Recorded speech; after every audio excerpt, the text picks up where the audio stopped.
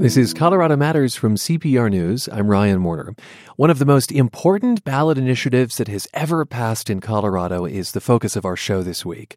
The first two installments of this series already aired, and you can find them wherever you get your podcasts.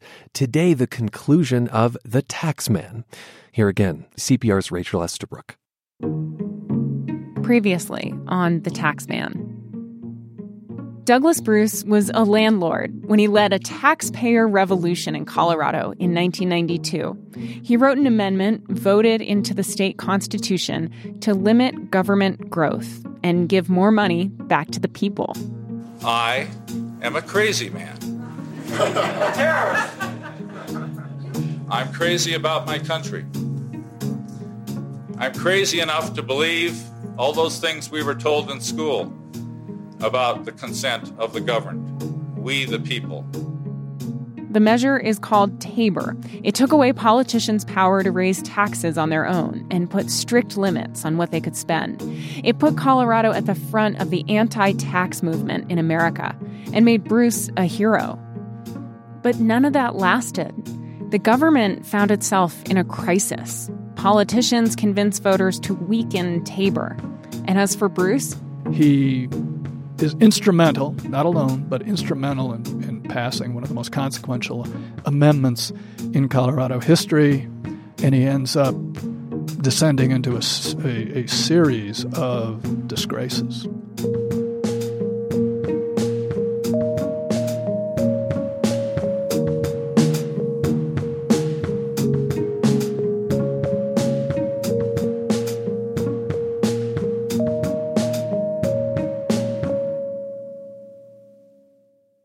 From Colorado Public Radio, this is The Taxman. I'm Rachel Estabrook. In this last episode, how Coloradans learned to live with Tabor and how things got even worse for its author, Douglas Bruce. Bruce's transformation from populist revolutionary to pariah, as he said it didn't happen overnight.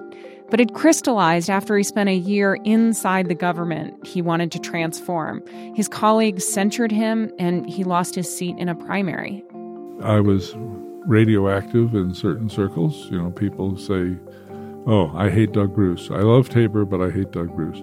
Because of a constant drumbeat for decades, literally decades, saying that I'm this evil person. He had built up a reputation as the most famous government antagonist in the state. And ever since Tabor passed in the 90s, Bruce predicted that at some point he'd end up in jail. In his mind, if you fight the government, then eventually the government finds a way to stop you. It turns out he was right. He did go to jail and then state prison. But the public officials who put him there say it has nothing to do with who he is. So this is what happened. It started decades ago with a little book. See, ever since he went to law school, Bruce has carried around an edition of the U.S. Constitution in his shirt pocket, the one he quizzed me with. What are the first 5 words of the Bill of Rights? Congress shall make no law. It's the basis for his life's work to restrict government. So about 15 years ago, Bruce set up a charity to hand out pocket-sized editions of the U.S. Constitution to every high school senior in Colorado. They were about to become voters. I thought that they should know about their constitutional rights. And when he ran for county office in the early 2000s, Bruce made a pledge to donate his salary to this charity to pay for the constitutions. He followed it through, gave away the money. The problem was, Bruce didn't declare his salary on his tax return. I was the Attorney General when Doug got in a dispute with the Colorado Department of Revenue. John Suthers is a Republican. Doug had this unique interpretation of the law where he thought that he didn't have to take his salary and he could just directly donate it to a charity, which happened to be one that he set up. It was a big mistake. The state said, hey, you owe us back taxes on that salary. And they thought there might be more going on. So they did an audit. Well, guess what? Doug had other revenue that he wasn't reporting. And so the Department of Revenue said, okay, you owe us this amount. It wasn't just the county salary. Bruce had made money from a thriving real estate business. And so basically, the Department of Revenue alleged that Bruce had used his charity to hide millions of dollars in income and avoid paying taxes. And since part of that income was coming from the government, it was fairly obvious when he didn't report it to the government. In 2011, the state charged the guy who might be the most famous tax cutter in Colorado history with tax evasion. I ridiculed the government's theory, calling it felony philanthropy. It was all going out to the charity for the charity's purpose, which was telling people about their constitutional rights. I've still got 40,000 copies of pocket constitutions in my garage that I've been interrupted in distributing. One Friday afternoon, Bruce went to the post office in his hometown, Colorado Springs, and as he was leaving, officers came up and arrested him. Bruce talked with a radio reporter in the courthouse on the day of his arraignment. You said they're targeting you. Do you think they're targeting you as an individual? Of course. But also, do you think they're targeting people like you with your activism? There is nobody like me. What kind of a question is that? Okay, so they're going after me just as they have in all these other cases that they're piling on in the hopes that I'm just going to sort of crack or implode or something because I'm juggling all these times to go to all these court cases, and therefore I won't be able to do anything to enforce the Tabor Amendment or people's constitutional rights, but I did it today in my lunch hour anyway. Seriously, that day, in the middle of the arraignment, he filed a protest to a marijuana tax measure. His commitment to the cause breaks for no one. But he said in the courthouse that day, that's the problem. They would love nothing better than to strip Mr. Petition of his right to petition the government and put me into state prisons. Bruce actually had a chance to stay out of custody, according to Suthers. He says normally in these types of cases, the accused would settle with the Department of Revenue, pay a fine, and avoid a conviction. But that's not really Bruce's style. He'd gotten in trouble lots of times since the early 90s for real estate deals, hundreds of thousands of dollars in fines for dilapidated properties in Denver and in other cities. He usually fought them. It's shocking. I mean, most people in his position would say, I should hire a lawyer, I should cut a deal. He took completely the opposite approach. Alan Prendergast is a longtime journalist in Denver who wrote about Bruce's legal troubles. He handled a lot of the cases himself. He would hold press conferences and let people know how the city of Denver was behaving badly. He would berate these various minor officials. He was really trying to point out the whole system was flawed, and he was the guy to tell you exactly what was wrong with it. Most of the time, it worked to get the fines dismissed. But he also built up a lot of ill will, telling politicians he knew the law better than they did. He just couldn't help himself. Douglas Bruce always wanted to make a point. So he fought the tax evasion charge. And this time, it backfired. The jury convicted Bruce. Eventually, he ended up in the Delta Correctional Center in western Colorado, state prison. Bruce sees this conviction and all the real estate fines over the years as a direct result of his fight for Tabor, a consequence, what happens when you try to take on the government. You know, if you disagree with the government, we're going to send you to prison. That's the message. But it was a jury that made this decision. And John Suthers says he and the state handled Bruce's case just like any other, that he's got nothing against the man or the law that he wrote.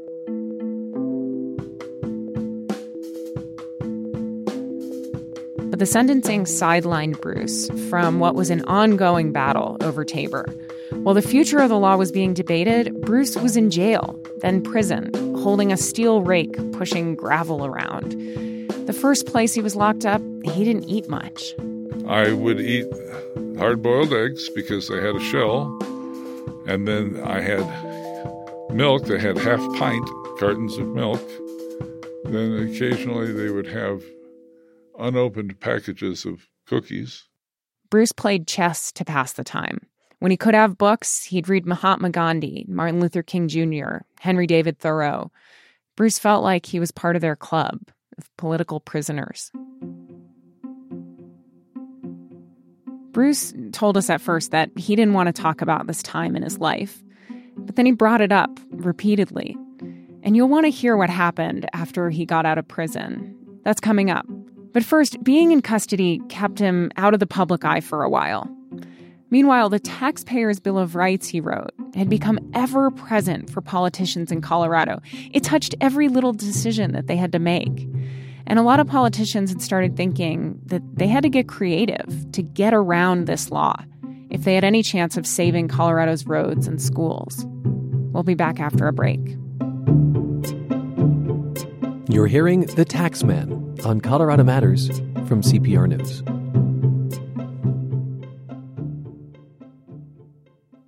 This is The Taxman from Colorado Public Radio. I'm Rachel Estabrook. In this third episode, the final episode, why so many people in Colorado loathe Tabor today, and why others who love the law say politicians have destroyed Douglas Bruce's creation. Ever since Tabor passed, every government in the state has had a choice: to follow it or to try to get around it. At the local level, they've mostly agreed to follow Tabor and let voters decide how much government spends. But at the state level, especially in the past 15 years, they've decided they'll find workarounds. Like, here's an example. Even after the big reform we talked about in the last episode, a lot of people in state government thought there still wasn't nearly enough money to go around because they had a big problem on their hands. The state's roads and bridges were in crisis.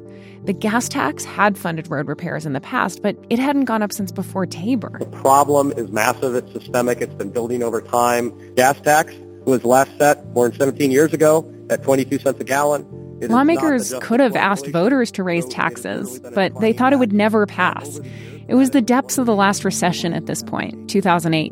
And plus, Douglas Bruce had thought of this when he wrote Tabor. He'd specified how politicians have to ask for money. Like, on your ballot, it starts with, shall taxes be increased by millions or billions of dollars?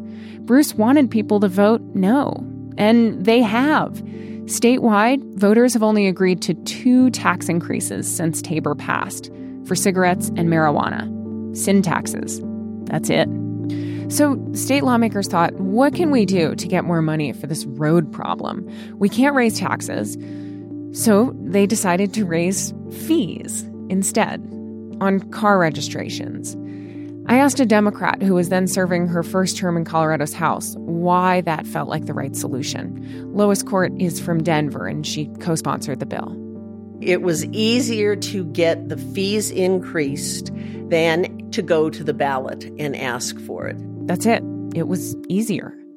Where in Tabor does it let you do fees, raise fees without asking voters? Well, it's the opposite. It doesn't not let us. If this seems like a technicality, it is. Tabor's biggest offenders were outraged. With Douglas Bruce in jail, a group called the Tabor Foundation sued. They said this is just a tax by another name. But the courts let the new car fees stand, and this workaround has caught on. Politicians have passed fees on everything from parks to business licenses to hospital stays. And those fees come out of Coloradans' wallets. Ask anybody at the DMV. We ran into Laquita Leverett one Friday this fall in Denver when she went to register her new Ford Focus. It cost about $500. Expensive. Very expensive. I would be happy with half, if not a fourth of the cost that we just paid. About $40 of that is because of these vehicle fees that helped politicians get around Tabor. And it's not the only way they've found. A lot of state agencies now call themselves enterprises, so they don't have to abide by Tabor's spending limits. It all drives people like Kevin Lundberg crazy. Tabor has been under threat ever since it was adopted by the people. He's a state senator from northern Colorado, and he's probably Tabor's strongest defender at the Capitol. I've been down here for 15 years, and I have watched the process again and again and again, where the legislature and other political forces have found ways to get around Tabor. But those car fees have raised more than $200 million a year to repair bridges and roads that were in really bad shape. And politicians keep doing these workarounds because over the years, it hasn't gotten any easier to go to voters. Just a few months ago, Lois Court, who's now a state senator, implored her colleagues to ask voters to raise taxes. I gotta say, I'm beyond frustrated. Way beyond frustrated. Taxes are what we pay to get what we need. And this state needs this bill. Why are we afraid to ask the people of Colorado to make a decision? Put it out there for the people to vote on, because that's exactly what Tabor allows for, and that's exactly what this bill does. But they didn't put it on the ballot. One senator who voted no said he didn't want voters to have to defend themselves from a tax increase. All this has some people from both parties really worried. Reeves Brown is a Republican. He's been in state and local politics for decades, and he's pretty freaked out about the future. 30 years ago, the most staunch conservative in the state would never have advocated, well, here's an idea. Why don't we just quit funding higher ed? Why don't we just stop that? Nobody would have suggested that, and yet that's exactly the trajectory that we're on. It could happen in just a couple years. Colorado could become the first state to stop putting money into colleges and universities. As much as state government has struggled with Tabor, local governments in Colorado have mostly learned to live with it. It's made some more efficient, and when they need more money, they ask for it. Across Colorado, local politicians have asked voters thousands of times to raise their own taxes or let the government spend a little more. Voters in the city of Colorado Springs' April election will decide how much of a refund they want from the city's budget surplus. Commissioners decided to put the tax revenue question on the November ballot. Voters will be asked to allocate $6 million for widening I-25 between Monument and Castle. You decide if the city should keep more than $68 million. The money is supposed to be refunded to taxpayers, but the city wants to keep it to help improve city finances. Some local governments were able to kick free from Tabor's tight limits in perpetuity. That phenomenon got a nickname, by the way. It's called de-Brucing, as in removing Douglas Bruce from the equation. In these thousands of elections, voters have said yes the vast majority of the time. Even Douglas Bruce voted for a tax increase once, for a local library. He did tell us that after the election, he changed his mind. But still, Coloradans have shown that for the most part, they want the things their local government provides. But it doesn't always work. School districts are increasingly divided into those that pass property tax increases on the ballot and those that don't. One rural district says it's losing teachers to Walmart, where they'll make more money. Not far away in Greeley, Colorado, there's one of the lowest funded school districts in the state. It's called Greeley-Evans. Another district in the same county has twice as much money per student. Superintendent Deirdre Pilch met me at Jackson Elementary School. It was built in the 50s, and when it rains, the principal calls it Jackson Falls because of all the water that seeps in from holes in the roof. We walked into the gym. First graders were running around, throwing balls at the walls and off the wooden floors, and that actually wouldn't be possible in Pilch's other schools. Several of our elementary schools have carpeted gym floors. I had never even seen that. There was a time, I guess, in the 80s late 70s, early 80s, when that was an inexpensive way to complete a gym, to put carpeting on the floor. Pilch says this district has more than $300 million in deferred maintenance. Roofs, buses, HVACs, boilers. She says they all need a makeover. They need security cameras in the high schools, and kids have to get their hands on more up-to-date technology. Then there's the staff. We have currently 12 open bus driver positions, and we cut 16 from last year. And we're still down 12 positions. And a lot of that is pay. I mean, Pilch has cut administrators, too.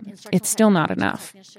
But as problems have mounted at these schools, voters have repeatedly said no to raising taxes. But Pilch has no choice but to keep asking. My conversation with her was 3 months ago, and as promised, she went to voters again this fall.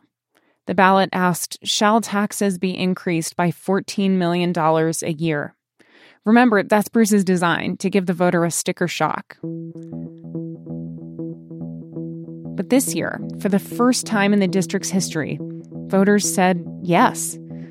Pilch spoke through tears of joy at the election night party. We believe that we can have more kids ready for the workforce, more kids ready for college, and more kids ready for career. That's what this is about, folks. This is that first step. This is how Tabor is supposed to work. And yet, for Pilch, it really is just a first step. Remember, the district has $300 million in maintenance needs. This $14 million isn't going to fix that.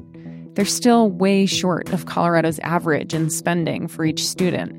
And that's already lower than most other states. Pilch says they'll have to go back to voters again before long.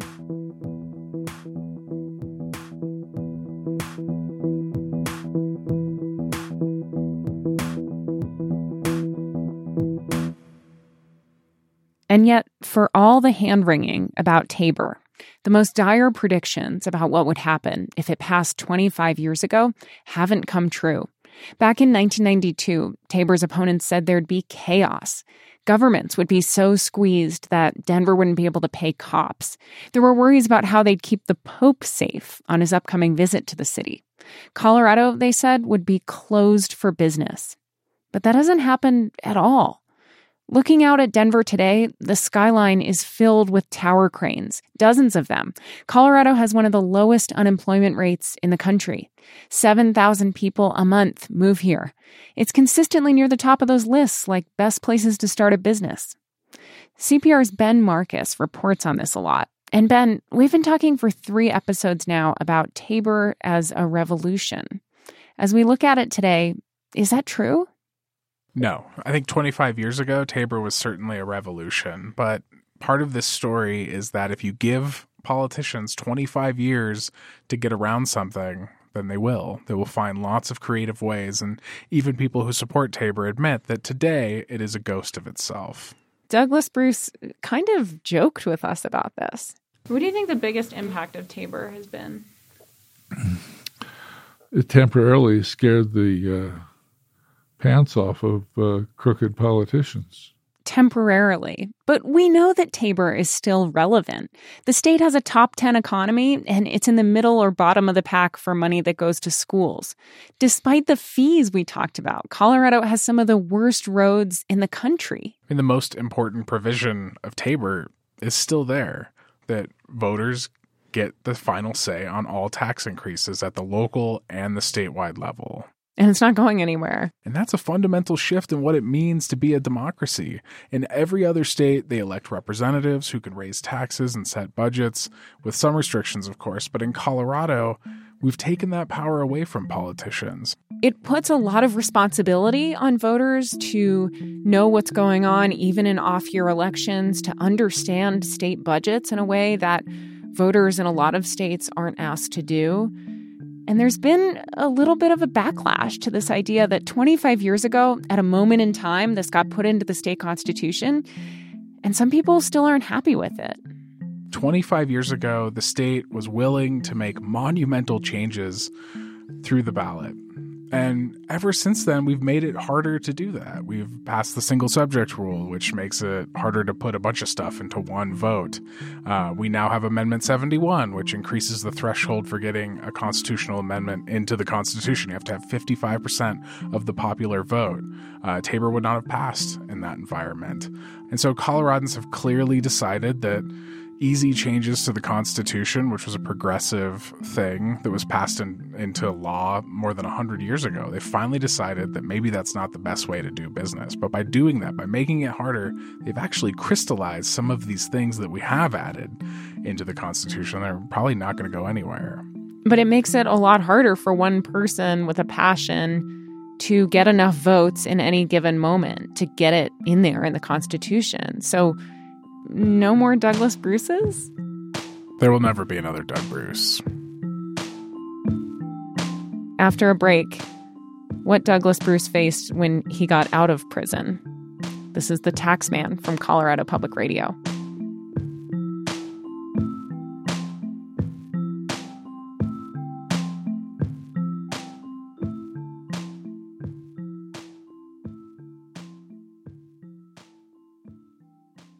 You're with Colorado Matters from CPR News. I'm Ryan Warner. Douglas Bruce is a legend in Colorado for pushing one of the most consequential and controversial laws voters here have ever passed. It's the Taxpayers' Bill of Rights, TABOR. And this week, we've been telling the story of Bruce and the strict taxing and spending limits he wrote. Producer Rachel Estabrook takes us through the final part of that story now. In July 2016, Douglas Bruce went to the parole board to ask to be let out of prison. My name is Alfredo Peña, member of the Colorado State Board of Parole, conducting video interviews of offenders who are appearing. He asks what Bruce plans to do if he gets parole. Bruce says he'll go back to his home of 30 years. He'll pick his real estate business back up. And then he says, I accept responsibility for all my actions. I deeply regret them. It will never happen again. All I was doing... You said, I accept responsibility for all my actions. I deeply regret them. It will never happen again. Those are true statements. That doesn't mean that I did anything wrong. So what do you regret? I regret the fact that they sent me to prison. Any intelligent person would regret that. So I said something in a way that sounds like contrition, but it isn't contrition. Obviously, I regret their stealing 6 months out of my life to put me in a hole somewhere. It was disgusting. It wasn't depressing because I rose above it mentally, okay? Because I knew I did nothing wrong, and I was going to have to spend my life when I got back out climbing out of this hole that these evil, corrupt people had put me in. Mr. Bruce, I read your statement. I've heard your statements. I've reviewed your file. You're doing well. I feel very good about the fact that we will never see you again. That concludes this hearing. Good luck to you, sir. The parole board was respectful, but Bruce sounded frustrated to be in that position, asking for freedom. It strikes me that this is obviously the biggest legal battle that you've been through here, but there have been many. Do you ever get tired of it? Like, do you? Of course, I get tired of it. Why? I would like. What's here in Colorado that keeps you here fighting? I'm not going to run away. I'm not going to let them win. Okay, I did nothing wrong. Nothing wrong. Nothing wrong. But does it get tiring to fight it? I am exasperated, but it actually is. I'm not sure it's the right word. Rejuvenating. It's telling me I'm on the right side. It's telling me I'm getting to them. Just like every other setback, going to prison hasn't stopped Douglas Bruce. But the stage has changed. He doesn't show up at the state capitol much anymore. He mostly stays around Colorado Springs. Good afternoon, everyone, and welcome to the regular meeting of Colorado Springs City Council for Tuesday, January 24th. Today, he's the agitated guy at the city council meeting, waiting for his turn to speak to rows of chairs that are mostly empty. My name is Douglas Bruce. I've lived here for over 30 years. And what this council did with one dissenting vote last April 20th was probably the most flagrant violation of law that I've seen in my 30 years here, and that's saying something. A flagrant violation of TABOR.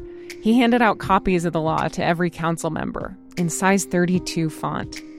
Any time his home city talks about something related to TABOR these days, you can bet Bruce will be there. And this is Bruce in his element, prodding the people in power, reminding them what they're doing wrong, and defending TABOR with every last breath.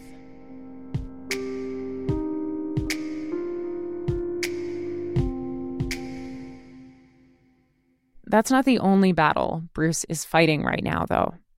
He wants to get his tax evasion conviction vacated, based on a number of things. He says his constitutional rights were violated, that he didn't get a fair jury or a speedy trial, that he couldn't subpoena witnesses, particularly some from the IRS who didn't find any problems with his charity, Bruce says. But it's too late, really, to save his reputation. That book's been written. No, getting the conviction vacated is about making a point. And it's about getting back something even more important than friends or money or popularity.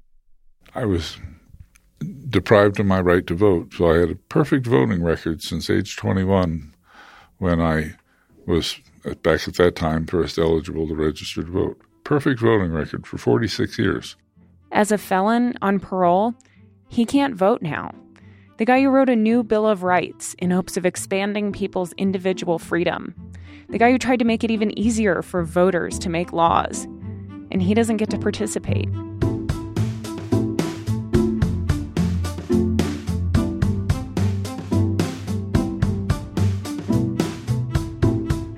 Thanks for listening to The Taxman from Colorado Public Radio. And that is the third and final episode of our podcast, The Taxman, from CPR's Rachel Estabrook, Ben Marcus, and Nathaniel Miner. Do you still have questions about Tabor? We'd like to try to answer them. Click connect at cpr.org. When we come back, what if Denver doesn't land Amazon's second headquarters? This is Colorado Matters.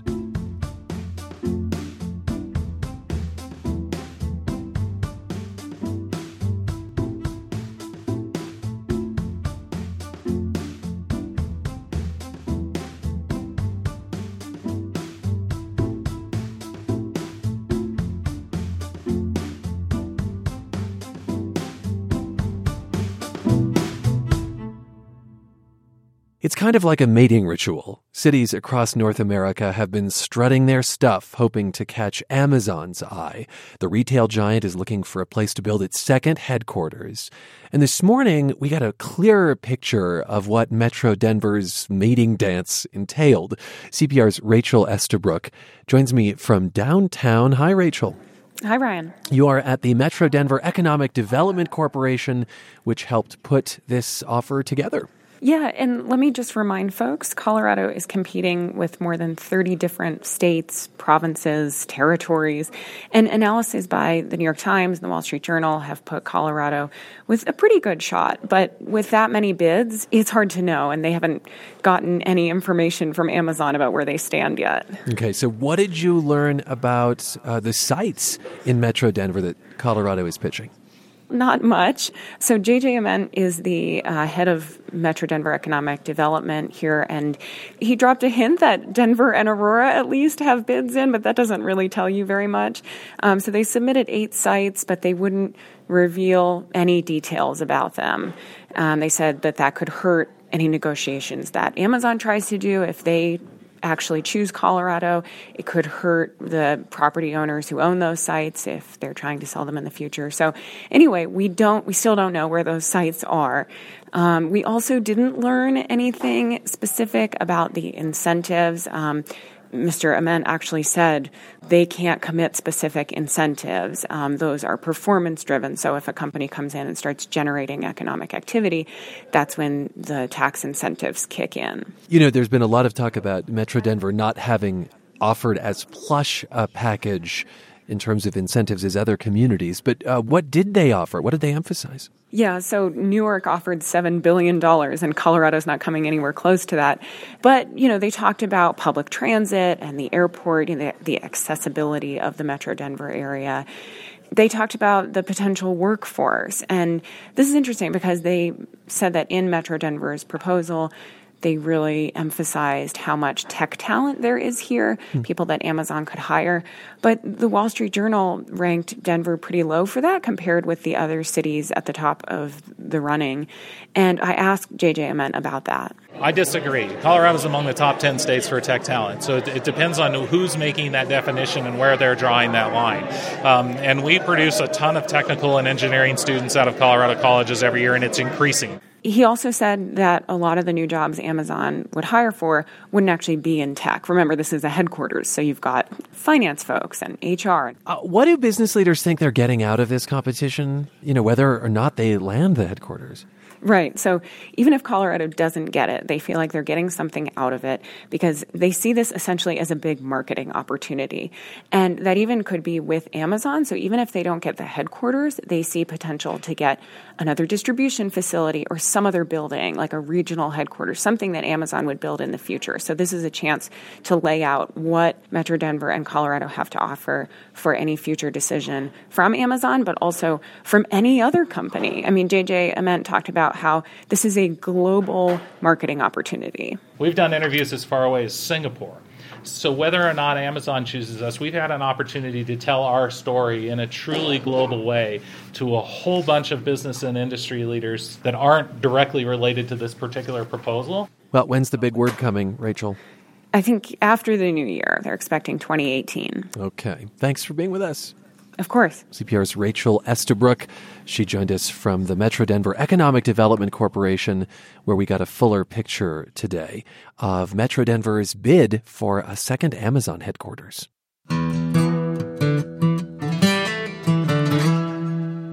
Capturing the perfect photo of Rocky Mountain National Park can be tough, but Eric Stensland is a master.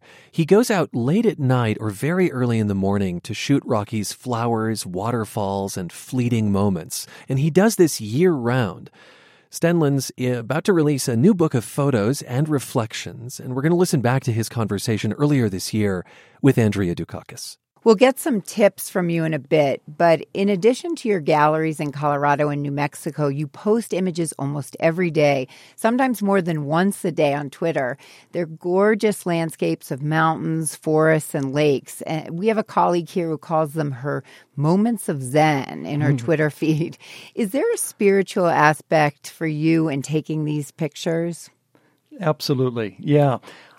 I feel like here in our modern world, we've become so busy and occupied with the goings-on, the things we need to do, that we really lose track of what's happening deep inside of us. And when I moved to the mountains, I recognized that in that stillness, I began to connect with something much deeper. I began to realize that there was so much more, even inside of me, inside of all of us, that we almost never touch. And so my photography, I guess, is an attempt to try and help people sense that, help people get in touch with that, and hopefully draw them into the wilderness and into the stillness. Do you always go alone to take these photographs? Does it help with that, being able to, capture it and be able to get those emotions out? Yeah, I think that is really the main reason I took up photography, was for that quiet time alone, the time to think and time to meditate and pray. And if you're there with someone else, your focus is always outward, and you never can really plunge beneath the surface and recognize what's happening deep inside. And so, both for my own well-being, as well as for my creativity with the photography, I find that being alone is really an essential component of that. And as part of that, you sometimes post notes on the photos, with the photos on Twitter, like, the most stunning beauty often arrives after we've lost hope. And, quote, mountains are things of wonder, breaking the horizon and encouraging us to see possibilities we never thought could exist. And you're working on a book, too, with personal reflections about the park. You've brought a reading for us from the book called Enter the Pain. Yes, such an encouraging title, right? I'm working on this book.